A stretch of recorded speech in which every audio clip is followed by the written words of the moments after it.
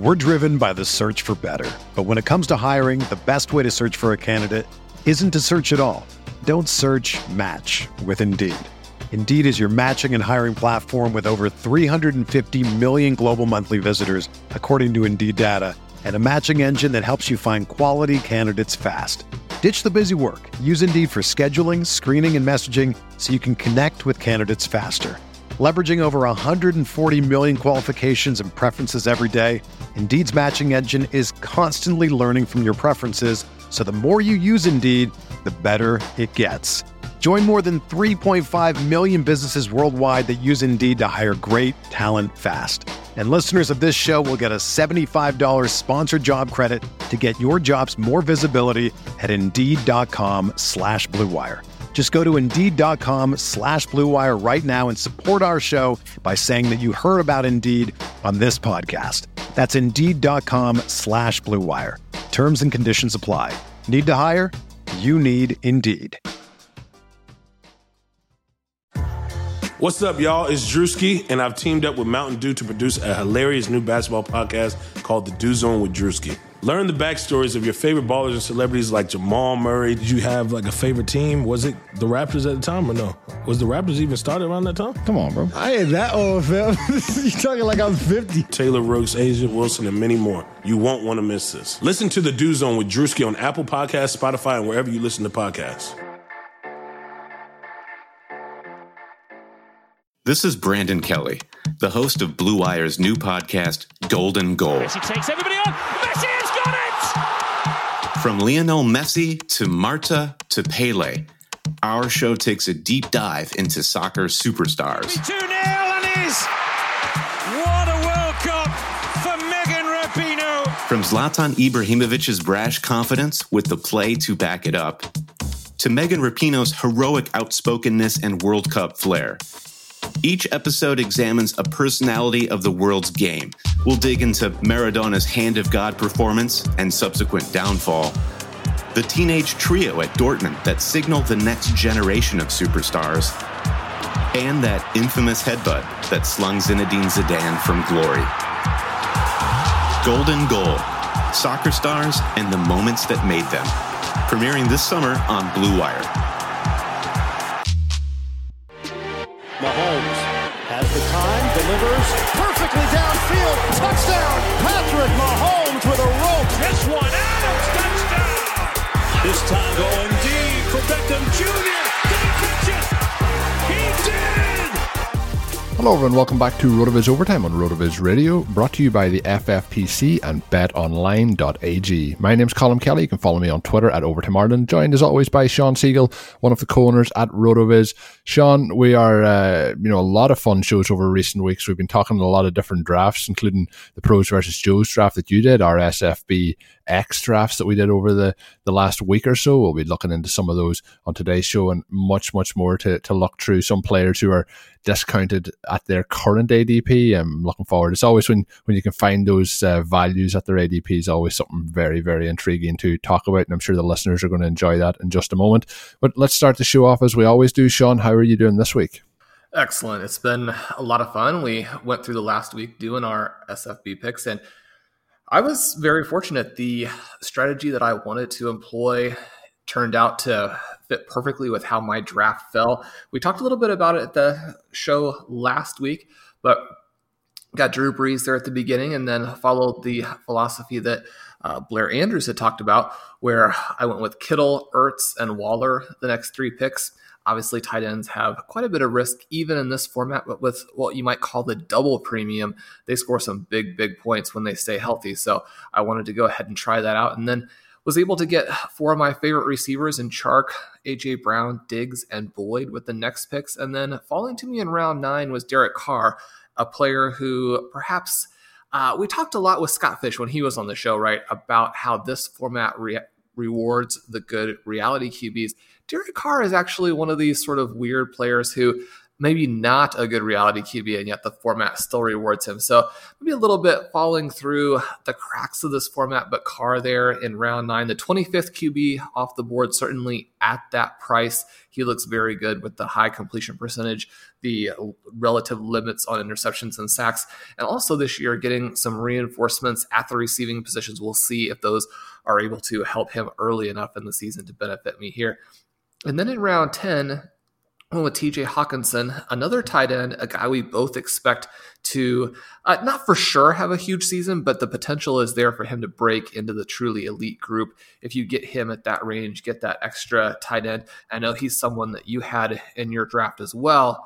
Following that, I took almost exclusively running backs the rest of the way, the guys I wanted to continue to land in the spots there. And with the way my roster was built up top, I felt like I could add all of these guys. Some of these players, more or less handcuffs, a few of them standalone value with that. One of the fun things about trying zero running back in the Scott Fish Bowl is that there are enough roster spots that you can hold a lot of guys. So if you want to have a bunch of those sort of borderline running backs, you don't necessarily have to pick and choose. Now, you got to be able to land them in the draft, but beyond that, you can hold them for a while. So we'll see if any of those players break out before have to shuffle them around to address buys and things like that. Colum, I know we had a similar, if not identical philosophy. We had some similar guys. Who did you take in your draft, and how do you feel about it? Yours may be one of the drafts that's a little bit slower at this point. You guys aren't yet. Yeah, we're just at the 18-12 picks for the back end of the 18th round, but I've really enjoyed the process, and there's a couple of different time zones, including my own in it. Thankfully, I've been auto-drafting those picks the last couple of rounds. I had a couple of players, at certain positions that I did like, so was able to do that to keep the thing moving along. But it's good as well to have those times to look at other drafts, how things are falling, make your decisions based on that. You mentioned the option, like I couldn't believe watching along with your draft. It was like this draft was exactly probably if you could have picked it prior, there's probably a lot of these picks you would have pinpointed as what you would want to have, especially with the way you lined up that team and the zero RB candidates you had towards the end of it. And as well as you mentioned, having those 22 roster spots gives you that freedom to stack up on those guys a little bit more. My draft, there's a couple of guys that we ended up with similar. As you mentioned there, Hawkinson being one of them. I started off tight end with Kelsey, then Miles Sanders, then Zach Ertz, then Matthew Stafford. So for the listeners of last week's shows, we were kind of debating the Matthew Stafford pick on that one. Went then with one of the guys that we've talked about quite a bit on the show, and that's Juju Smith-Schuster as my first wide receiver. And then a strategy I hadn't really intended to add in at that point, but the next pick up I took Ben Roethlisberger. So, a lot of my roster here depending on the Pittsburgh Steelers this season. Then Devin Singletary, DK Metcalf, Jarvis Landry, then Hawkinson, then Darnold as the third quarterback. And we did talk about the downside of Darnold with Scott Fish on that show, with how things could work out. But I still have hope that things can work out for Sam Darnold. We'll see what happens there. Then Matt Breida, Sterling Shepard, Henderson of the Rams, Robbie Anderson, Chenault, who we both ended up with, then James Washington to add into that stack there with the Pittsburgh Steelers. And I'm down now to Lynn Bowden in that 18th round. So my team probably a little bit more a combination of all positions at all times throughout the draft. I wanted to go tight end early on, wanted to see what I could get a quarterback, and then fill up on those wide receivers in the kind of mid-range rounds. But a couple of picks in there that I hadn't intended to make, but the way value kind of tended to fall in the draft, I just thought they were the right choices to make. So looking forward to seeing how it goes. I'm sure we'll be checking in, Sean, as the season progresses, but there's no doubt a lot of fun. And once again, thanks to Scott for the brainchild that he's come up with. It's probably ran with a life of its own at this point, but very, very interesting to see all the different strategies over the last week or so that people have employed, and we'll see what comes out over the next couple of months. But Sean, before we get into the main content of today's show, I know we have the FFPC stat attack, so I'll let you have the floor. Yeah, so getting into the FFPC stat attack for the day, we're going to look at a guy who we will feature in the second part of the show here, and that's Cooper Kupp. Since joining the league in 2017, he ranks number 6 in fantasy points over expectation with 106. Now, you look at the 5 names ahead of him: Tyreek Hill, Michael Thomas, Tyler Lockett, DeAndre Hopkins, Stephon Diggs.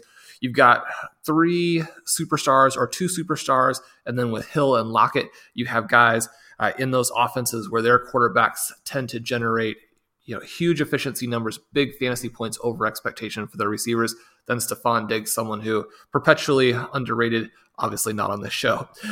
Each of these guys has played at least 4 more games than Kupp, and Kupp was last year's wide receiver 4. He's currently going as the wide receiver 17 at the end of round 4 in both best ball and redraft FFPC leagues. So perhaps a little bit of an opportunity to grab him there. We'll look at whether or not you want Kupp in your lineup as we move forward. And of course, the FFPC Stat Attack, brought to you by the FFPC. They are the home of the best fantasy football leagues and contests in the industry, including Dynasty, Best Ball, and of course the world famous FFPC main event. To learn more or to join the league today, head on over to myffpc.com. That's myffpc.com. And of course, as always, check out the tools on the site that we'll be talking about today that can also help you with FFPC domination.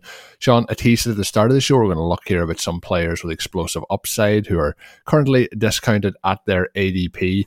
A couple of players that I know we really like to discuss, and we have discussed a number of times over the last kind of 18 months here on the show, which I'm going to let you go and have your pick here, obviously. Which of the list here do you want to highlight first? Yeah, let's start with Evan Engram, who's someone we took in the Pros versus Joes draft. We discussed him at that point. We mentioned that the range of outcomes tool was one of the reasons why we liked him.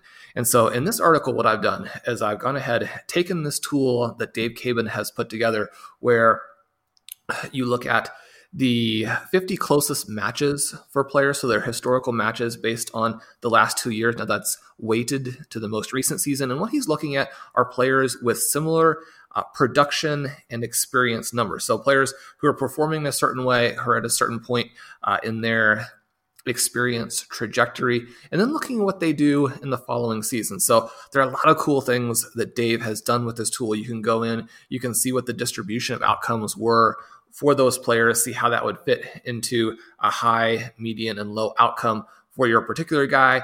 You can load up the matches sort of year over year, see what the fantasy points change is. One of the things that helps you do is understand that even for guys who have good seasons, even for guys who maybe are what we might consider in their peak, we're still expecting to have fantasy performance decline for the most part. One of the examples I gave here is with Michael Thomas. Now, Michael Thomas had such a gigantic season. Obviously, people know it's going to be very difficult for him to maintain that. You go in and you look at his matches. His matches obviously come from players who are superstars, right? You've got guys like Randy Moss and Calvin Johnson, players who are scoring a huge number of points. Even in those situations, and again, this isn't counterintuitive. This is what we would expect. You're going to see declines in that following season, but you can go in and look and see what the different players look like, how they fit on this, and then how the high matchups or how the high projections come out to give a little bit of sense of what that upside might be for some of these players. Certainly, when we look at zero running back, when we look at a lot of the things that we're doing with the different tools, we're looking for ways that we can get upside without having to pay for it. And the tool will help you do that. So when we go back in and we look at Engram, the thing that's kind of interesting here is that he actually ranks 4th among tight ends. Now that's after Kittle, after Kelsey, after Ertz, after those guys that we were targeting early in the Scott Fish Bowl, the people are drafting as part of their FFPC best ball teams to get that elite tight end. We know, and we've talked about on the show, that getting those top guys really boosts your win rate, right? At the same time, you might have someone else you need to go with there. I feel like the opportunity cost is too high. If you're in leagues with players who have a similar mindset, there are a limited number of those guys. Not everybody can get Ertz. Not everybody can get a Kittle or a Kelsey, certainly. And so when we're looking at the next players, Engram is there. He comes in ahead of Darren Waller, ahead of Mark Andrews. Now, I definitely would prefer to have Andrews, but anybody who's looking at these drafts knows that he's being selected many, many rounds earlier. We look at Engram and we can see both the extreme upside and we can see what the concerns that drafters have, why they would have those. If we look at Engram and we look at him over the last 3 years, his entire career, starting from when he was a rookie, he's had 59% tight end 1 finishes, but he's also missed 14 games. And then I think the other caveat we have to throw in here when we're looking at what the range of outcomes is pulling up, the tool also likes Darius Slayton, also likes Sterling Shepard, also likes Golden Tate. All of those guys above 20% target share last year. But anybody who's followed Giants knows that the reason that happened is because all of those guys missed a lot of games. And so when the tool is looking at these players, it's seeing target profiles that probably can't exist if all these players are healthy together. And then at the same time, we have to be worried about all of these guys in terms of Shepard, Tate, and Ingram. Will they stay healthy? So given that information, Colm, is he a guy you would be targeting in the range he was going? He certainly is inexpensive compared to what his upside might be. Yeah, his upside literally is, the highest scoring tight end in fantasy football. Like that is legitimately in that range of outcomes for him. What you've mentioned there, and that was something I was going to take up, is basically he's been tight end 59% of the games that he's played. So almost 2/3 of the games he's played over the last his whole career, really. But he's been an active 17% of the time. So you're pretty much missing, one game every 5 or close to it. So the thing is, when he is healthy, he is extremely effective, but he's not healthy on enough occasions. So if we could get, 15 to 17 games of an NFL season from Ingram, I think we could see a monster breakout like coming this year for him at the tight end position. In those 34 active games that he's had since week 1 of 2017, he's averaged 12 PPR points per game, which, when you're averaging double-digit points at the tight end position, it's something that is really, really valuable. So I think at his current value, he's definitely somebody that I would like to acquire. The one thing I would say with him is there is that caveat that he's injured a lot, but like you mentioned, with the likes of Sterling Shepard, who I mentioned a moment ago that I drafted in SFB, he is injured a lot. He's had a lot of concussions. There's a lot of injuries on this roster.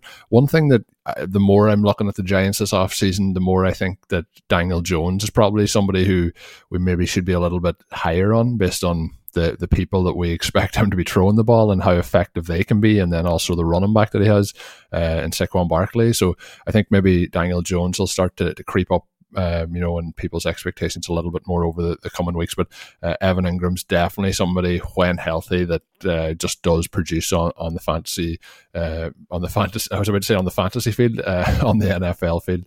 When we look then at another player in this list, Sean, that I'm interested in, we've talked about him a number of times. We've had debates over the podcast about who we would rather on the LA Rams in terms of wide receiver position. And I know we might be talking a little bit about Robert Woods in the show later this week. But when we look at it, we have Cooper Kupp, who obviously now has a vacated target share from what Brandon Cooks would have had last year.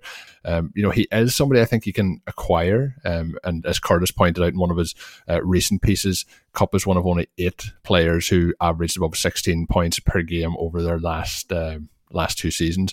So I think that there's a good chance, based on what his range of outcomes is showing, that he could do that again this season. It's kind of interesting that when you look back at the last season, people might be looking at it as a down year for Kupp, but it was kind of the midpoint of the season that he kind of faded off a little bit. Was having a huge target share through those kind of opening 5 weeks of the season and slowed down a little bit around the bye week. Then after that, he had a couple of disappointing games. People might remember before the bye week, played Cincinnati and London, had 7 catches for 220 yards and 1 touchdown. So big game. But the 3 weeks after that, he had 9 catches for 88 yards. So things tapered off. But he finished the season then with 5 games in a row with a touchdown, and started to pick up those yards again. So I think we might be a little bit down on Kupp versus where it should be. And I think there's as you've pointed out in the article, there's kind of a value that you can get in the ADP there. Is Kupp somebody who you're trying to get in as many spots as possible? I think Kupp's always had that kind of thing since he came into the league. He came into the league older. People kind of wrote him off for that. Then he had his good seasons, and things have always there's always been something to kind of keep his value down. But I think with what's happened there this offseason, with Cooks moving as well, it can only enhance what he can do in 2020. Yeah, I would agree. And I think that it's easy to overlook what he does, and the split that the two receivers had between first half and second half. Obviously, first half favored Kupp, second half favored Woods. We know going in, looking at some of the information in the RotoViz screener, that you shouldn't necessarily chase that second half of the season performance. We want to look at what the guys did overall. the reason that Kupp is on this list is that he actually has the second best high projection in the tool. Now, you look at that and you think to yourself, how can a guy who doesn't necessarily play 100% of the snaps each week, is an underneath threat, how does he have that upside that we're normally attributing to players like a Michael Thomas, like a DeAndre Hopkins, like a Devontae Adams, like a Julio Jones? And the reason is that he is efficient across the board in terms of how he handles the catch rate, what his yards after catch are like, his ability to find the end zone despite being this receiver who you might not think of having that profile. Once you start to put all of those things together and you start to put them together year after year after year, we would expect some of that to be Kupp as opposed to simply being fortunate that he was able to be efficient through one particular stretch. He's playing with a quarterback who is solid, but not elite. So again, when we're looking at Kupp, we can say a lot of this is due to the skills that he's bringing to the table. He really is one of those very top guys. Now, it's a little bit difficult to say how much he's going to benefit from Cook's leaving, but it doesn't seem like there's any way that it could hurt him, right? They have some other guys there. They're going to be looking to those tight ends. They're going to be looking for those guys to try and draw some of the coverage away from him. And Woods obviously still in play.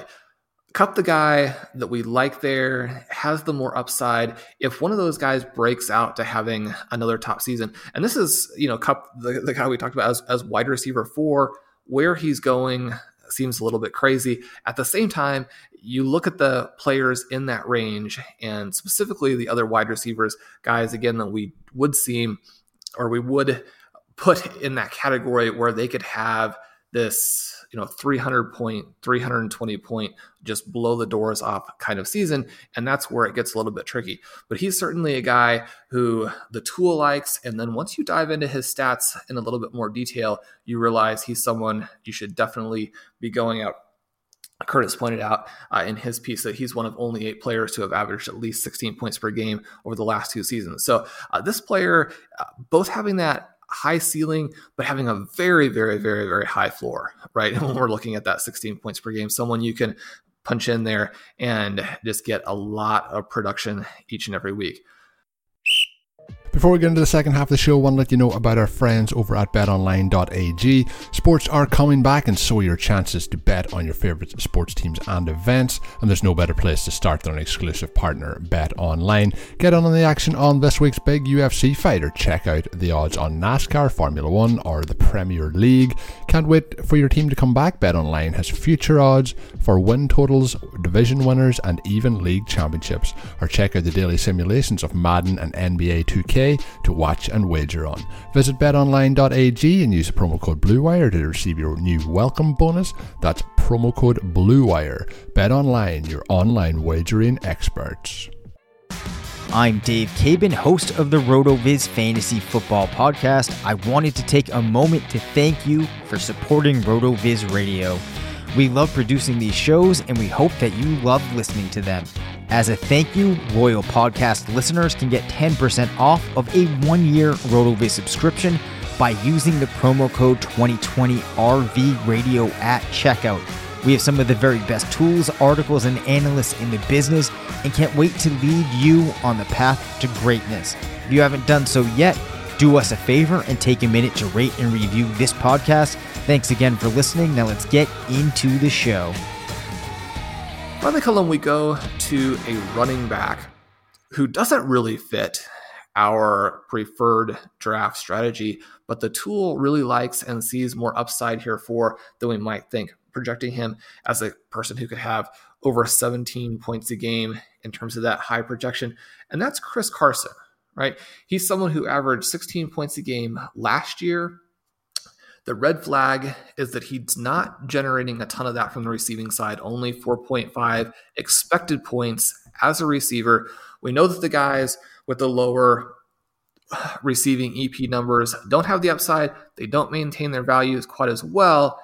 And yet Carson sitting in this great situation where he's going off the board, running back 22, his high projection sits there at number 11. So that's a big discount that we're getting. If you like his situation, if you like what the Seahawks are going to do, if you are comfortable with his injury situation, and Dr. Budoff has gone into that and said, look, if you're getting an injury discount on Carson, that's probably in your favor. He should probably not be discounted. Where he fits as a high projection comes in ahead of Austin Eckler, ahead of Joe Mixon, who we're going to talk about in a second, ahead of Kenyon Drake. Maybe you wouldn't draft him there, but is this a guy drafters are overlooking? I think he's been overlooked at, like, he's going off the board now at RB22 in terms of ADP. Finished last season RB12.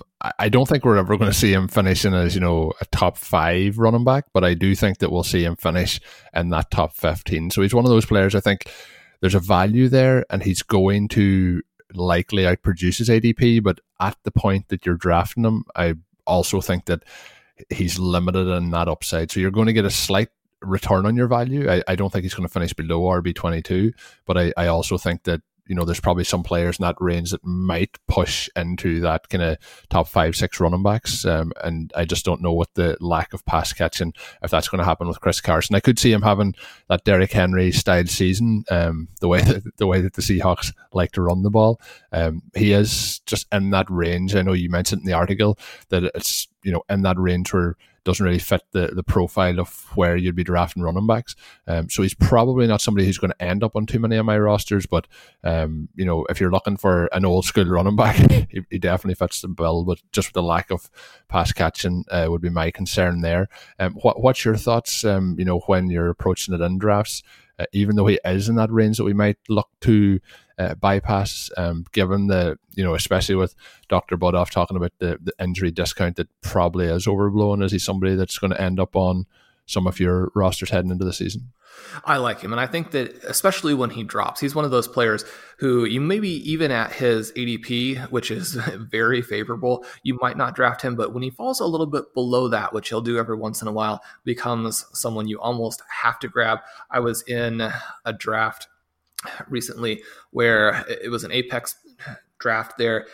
Anthony Amico, one of our former writers and good friends of the site, was doing a 0 RB draft loaded up on these wide receivers that frankly gave him just a fantastic looking roster there. Carson fell a little bit and he sort of moved away from that wide receiver build for one pick to grab him. And suddenly you have an elite running back to go with this wide receiver team that you have built. I think in that situation, he's pretty intriguing. I think if you have him in Dynasty, which I have him, picked him up doing a 0 running back build in a lot of these Dynasty leagues, and then obviously he rose through the ranks to be more of that early round running back guy. In a format like that, if you are not getting big offers from your league mates, then he's someone to hold because he can help you again this season. And so like you said, maybe not someone we're necessarily going out there to target, but I agree with what the tool is telling us here, which is that he's got some upside built into this profile in this offense to where if things fall right, he could score a lot of points. And he's just really not that expensive. So if you're going to go away from getting all pass catching running backs, Carson would be the guy to do it. Yeah, and of course, with how the Seahawks like to run, I just wish the shackles would come off Russell Wilson here for one season and see what this offense could really do. But I'm sure they'll be running it heavily, which will lead to a lot of opportunities for Carson this season. When we jump into it, Sean, we're going to look at the next article, and we're going to look at one that Sam Wallace has done, kind of diving into a couple of offenses, 3 in fact, that have changed quarterbacks this offseason and how that might lead to a real uptick in their offenses this season. We're going to talk about the Bengals, the Patriots, and the Chargers. We're going to do a little bit of rapid fire. So we're just going to go on to the Bengals first. And my first question to you is, do you expect Joe Burrow to jump in, hit the ground running, and perform straight away? And I suppose based on what they did last year, be an uptick on their quarterback play, which was a combination of a number of guys, including Andy Dalton? I do, and I've been persuaded to go more and more in this direction as I've listened to a lot of the Dynasty guys, the Devy guys, a lot of advocates of Joe Burrow here. I don't think that this team is going to be excellent in 2020. I don't think that he's going to be extremely efficient, but I think that based on where they draft him, based on some of the weapons he has, I think this could be a fun, almost Jameis Winston-ish team right away. I hope that that's the way that they go, as opposed to kind of holding him down, making him hand the ball off. I think that you can throw some interceptions in your first 8 to 10 games as a rookie, learn from that, be ready in 2021 to light the world on fire, as opposed to 2021 still be kind of learning, still be in a conservative mode. I think that they go after it here. And then that leads me to my question for you. If they go after it, is Joe Mixon the way to play this offense, or are people overly, expecting that they'll be conservative, that they'll play the Joe Mixon offense the way they played down the stretch, when they really just took the air out of the ball and said, we don't believe in our quarterbacks. Here you go, every play. Yeah, I think Joe Mixon could be a little bit more involved in the passing game, and I think that could lead to his value being pretty good, because I think one way to take a little bit of pressure off the quarterback, as you mentioned, is handing the ball off, but I think a better way to do that, if you can have a running back who can catch the ball, is to get those quick passes, quick screen passes, or even if the, play action for a quick pass off to the, 5 yard out or whatever. So I think that could be a way to get Joe Mixon more involved, almost kind of fit him into Carson Palmer and David Johnson did for quite a bit of time up there in Arizona.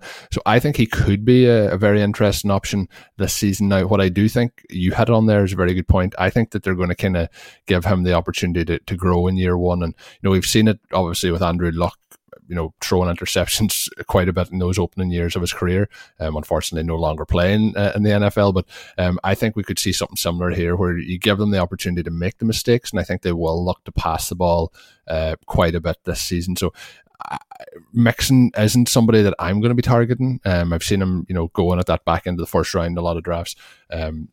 He's not somebody who's actively been targeted, but like you mentioned with Carson, if he falls a little bit, I think he could be interested. And I like taking the play on Burrow, later in drafts, and I also like a couple of the wide receivers. So my question for you is going to be, obviously we kind of founded this podcast on the principles of Tyler Boyd, and obviously Boyd's still there, but rookie wide receiver coming in this year. We have AJ Green, who's back in the picture. We have John Ross, who's still part of the equation. What do you think of wide receiver? Any of those that you think could have those big years? And I guess we'll start with the straightforward one. Do you think AJ Green has anything left in him? I don't know about that. I think that the thing with AJ Green is that he's so inexpensive that it doesn't hurt you to find out, like it might in a different season. Ben and I drafted him onto a team that we had last year. Certainly that didn't work out, but the guy that I like here is still Boyd. The other player who's very, very interesting is John Ross. As you mentioned, he was the last skill position player that Curtis and I picked for our FFPC Dynasty team. It's really a make or break season for him. If he fails this year, he probably will get another chance somewhere else as a top 10 pick with 4.2 speed. But if he doesn't perform this season, then you're really looking at someone who's falling to the very fringes of the league for next year. So, Colin, before we get to the Patriots here, Patriots pretty interesting. Just give me the one word here. You Higgins or Green? I would go Green. I think based on what we know he can do. So you said one word, going Green. Moving to the Patriots, and Sam does a great job. I definitely encourage anyone to go check this article out. He's looking at the changes that these quarterbacks are making, really creating a lot of the context for understanding where the offenses were, where they're going to. The big name with the Patriots, obviously, Cam Newton. Colin, will he be able to replicate his Carolina magic? I hope so. If I was saying one thing, I really, really hope so. Cam Newton's been one of my favorite players, as a fantasy quarterback to watch since he came into the league. And if you have him on those rosters over the kind of first 5 years he was in the league, he was always a huge amount of upside. I don't know if it's going to be quite the same, but I definitely think that if he's, I would expect him to be that quarterback come week one, unless he plays really bad. I would expect him to be the quarterback throughout the season, and I would expect him to have success in this offense. I think with Newton, the problem's always been is the hits he's taken and how much of a toll that's taken on his body. When he has played and when he's been healthy, he's looked pretty good over the last couple of seasons, but the problem is that he missed the majority of last season with injury. He had the surgery the year before where it looked like he could barely throw the ball. It was like Peyton Manning's last days. But I think that there's a chance we see some magic here. But it's just an offense that I can't be confident in any sort of way of where that magic's going to come from and who it's going to go to. It's just like such an amount of question marks around this offense between the running backs, the wide receivers, the tight ends, and even now a new quarterback in the system. So I think it's really up in the air in New England, and it's probably one that I'll end up avoiding more than I end up attacking. What's your thoughts on Newton? I know we touched on one of the last podcasts, but do you think it is good for fantasy production in New England? It definitely could be. I think that if you're in that position where he's fallen into the range of, QB 18 to QB 25, then it doesn't hurt you a lot to take the plunge, see what happens. The interesting question that Sam raises in this article is, does this bode well for N'Keal Harry? They talked about how Newton has had some of those big body receivers in the past. You look at a Devin Funchess, you look at a Kelvin Benjamin, those players, inconsistent results with Newton, but also some very good results at times. I don't know that it's necessarily the size of the guys here. I think the question is about Cam Newton's accuracy, about his ability to hit players who are running very complicated routes. When you have that contrast between Harry and, say, Julian Edelman, who is very, very inexpensive coming off of an impressive season in 2019, the question is which player will fit more into what Newton does. I don't know that Newton needs a big body receiver, but he probably is a guy who works better for Harry. Now, the knock on Harry last season, obviously had the injuries, but also some concerns about his route running, how that was translating to the NFL. A little bit more of a throw the ball up and get it, beat his guy physically. He is a big, monstrous receiver, much more athletic than, say, a Funchess or a Benjamin in terms of being able to move, make plays on the ball, win jump balls, that type of receiver. I think Newton will like that. Certainly, you have to also hope that Harry does take just a step forward in his overall ability, his overall technique and skill as an NFL guy this year, and then stay healthy. So looking at this, Edelman looks wildly undervalued, but you can understand the concerns at their prices. Harry or Edelman in this offense? I think I'm going for Edelman. I think it's just, one thing I always worry about with Newton is the accuracy. And I think obviously with Edelman, there's going to be a lot of shorter underneath routes, which should be easy completions to keep things moving. And I think Edelman's the safer play here. I also think that we know that Edelman, can do it, can get in the end zone. We've seen flashes from Harry. We've seen flashes with a lot of players around the NFL who it just hasn't all clicked together for a consistent basis. So I think I'd be taking the value on Edelman, who seems to be just going a lot lower than he should be this season. Okay, as we move over to the Chargers here, the big thing to note, we either have Tyrod Taylor, not nearly as pass heavy or pass happy as a Phillip Rivers, or we have a rookie QB, and not just a rookie QB, but a guy who has some of those same accuracy complaints that maybe we might have about a veteran in Newton. Now, Newton, we know that there are lots of ways that he can overcome that. We don't necessarily know the same things about Justin Herbert here. So the first question, Tyrod Taylor, especially with this odd offseason, how long is he going to be the starter here? The Chargers have talked a lot about how they like him and they might play him for a long time. That's difficult to believe with just how much they put into the quarterback in that first round. The one thing I would say, we talked there about Joe Burrow, what is the downside of playing the rookie quarterback in year one and letting him make those mistakes? Outside of getting injured, or getting beat up behind the offensive line, the learning that you can do in those early years as a quarterback, I think, we've seen it time and time again, put the quarterback in and see how he can go. So I would imagine that the one problem that he's going to have is there's going to be a very reduced training camp, or if there is any at all. So it obviously gives a little bit of an upper hand to the veteran quarterback. I think they should be going with the rookie from the start, both for upside and for what we expect this team to do. I just think it makes sense. So, and my hope would be week one. My expectations probably week 4 or 5. Would you have the same views in terms of putting the rookie in and getting him acclimatized to the NFL? I always like going with the receiver or with the quarterbacks early. I think that you're shortchanging them experience that they need when you don't. I can see waiting for that first month, and especially this season, you might want to wait that first month. If you throw the guy out there and he's completely overwhelmed, all that does is kill your teammates' confidence in him. obviously hurt his own confidence as well. You want to wait to that point where he can do it, where he's going to make mistakes but grow. That's a difficult question because a lot of times you don't see that until you actually have him in an NFL game.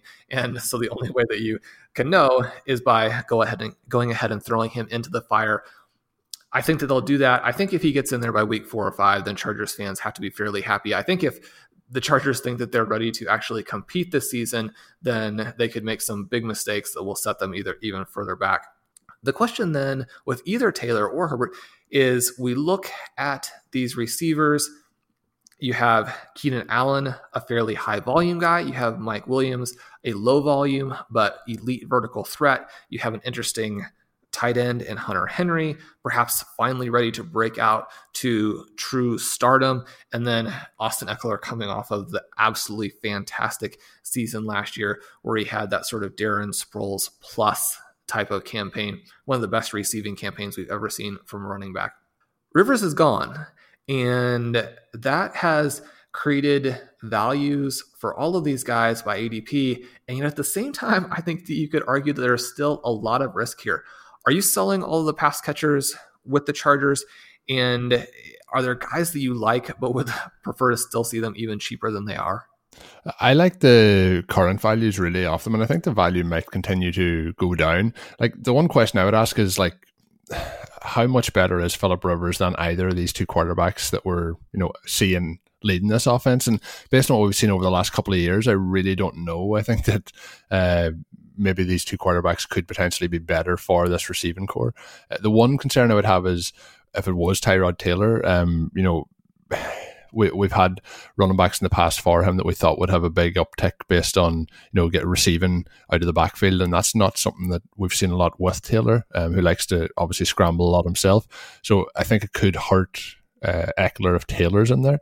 But I think all the pass catchers are significantly reduced, where if you're willing to take a chance on them and pick them up in your drafts, which I have been doing, I think there's enough upside there, because we could be a week or two into the season and see that we actually have an upgrade at quarterback rather than a downgrade, which people are expecting, and vice versa. I have some kind of pause when I think of the Colts, because I don't know how much better Phillip Rivers is at this stage of his career than like Jacoby Brissett. So I don't know if you have those same feelings, but I think the skill position players are all values at the moment for the Chargers. Yeah, it's difficult because we like all of these guys. For me, I would like to have some of this offense. I think there are a lot of interesting players in this offense. I want to get the cheaper players, because Hunter Henry, someone who is not expensive to get when you consider what he's done when he's been healthy. If he could stay healthy for a whole season, he's got this immense upside. I think he fits into what they want to do offensively. Mike Williams, go in and you pull up the AYA app on the site, you can see that Taylor hasn't necessarily had a ton of success with a lot of receivers, in part because he wasn't given a lot of wide receiver firepower, but he had quite a bit of success with Sammy Watkins. So then your question is, which receiver is more similar to Watkins at this point? Are we looking at Allen? Or are we looking at Mike Williams? I don't know that you can necessarily answer that question. It may not even be the right question. But when you look at the prices for those two guys and you look at the trajectories they're on, I think there's still a ton of risk for Keenan Allen.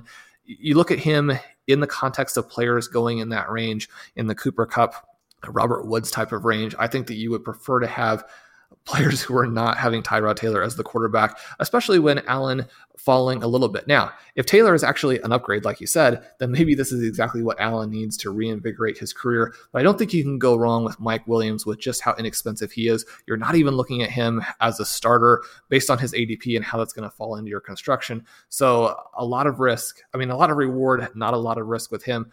I think that those two guys, as opposed to Allen and Eckler, where you really do need starting production, you don't want to take the risk on those guys at those ADPs, because if you're wrong, it really is going to hurt your build. Yeah, and I think we'll just do one question, Sean, to finish it off. If I was picking which offense to invest in out of those three offenses, I would probably be going with the Chargers at those kind of reduced rates that you mentioned. Which, if you could only pick one team to draft from, which would you be picking from? I've got a lot of Williams and Henry, so I think that probably answers the question there. But I do think that Bengals team with the 4 wide receivers, if you spread out your ownership of them, they become very interesting, because those receivers are not expensive for what they could do. Yeah, it's gonna be fun. I think those are the sort of offenses sometimes to try and add in, in those kind of double digit rounds or later rounds. Like John Ross is a prime example. Especially if you're playing best ball, get him on the back ends of those rosters, because there's probably going to be a couple of big days in there as well. And I would have a little bit more hope heading into the season that we might see a little bit more of a bright side from him based on what we've seen towards the back end of last season. But that's going to do it for today's show. A bumper episode, lots of stuff covered. We're going to have another show on Thursday, so make sure you're subscribed to the individual feed here for RotoViz Overtime to get that. And of course, you can check out all the podcasts that we have on RotoViz Radio on the main feed. So make sure you're checking out both of those. Drop us a written review. As always, it does help us out here a lot. My name's Colm Kelly. You can follow me on Twitter at Overtime Ireland. Joined as always by Sean Siegel. The first article we talked about today is Sean's piece up on the website. We just touched on 3 players in it. There's a couple more names in there. Be sure and check that out up on rotoviz.com. And until we're back later in the week, have a good one. Thank you for listening to Overtime on RotoViz Radio. Please rate and review the RotoViz Radio podcast on iTunes or your favorite podcast app. You can contact us via email at rotovizradio@gmail.com. Follow us on Twitter at RotoViz Radio. And remember, you can always support the pod by subscribing to RotoViz with a discount through the RotoViz Radio homepage, rotoviz.com/podcast.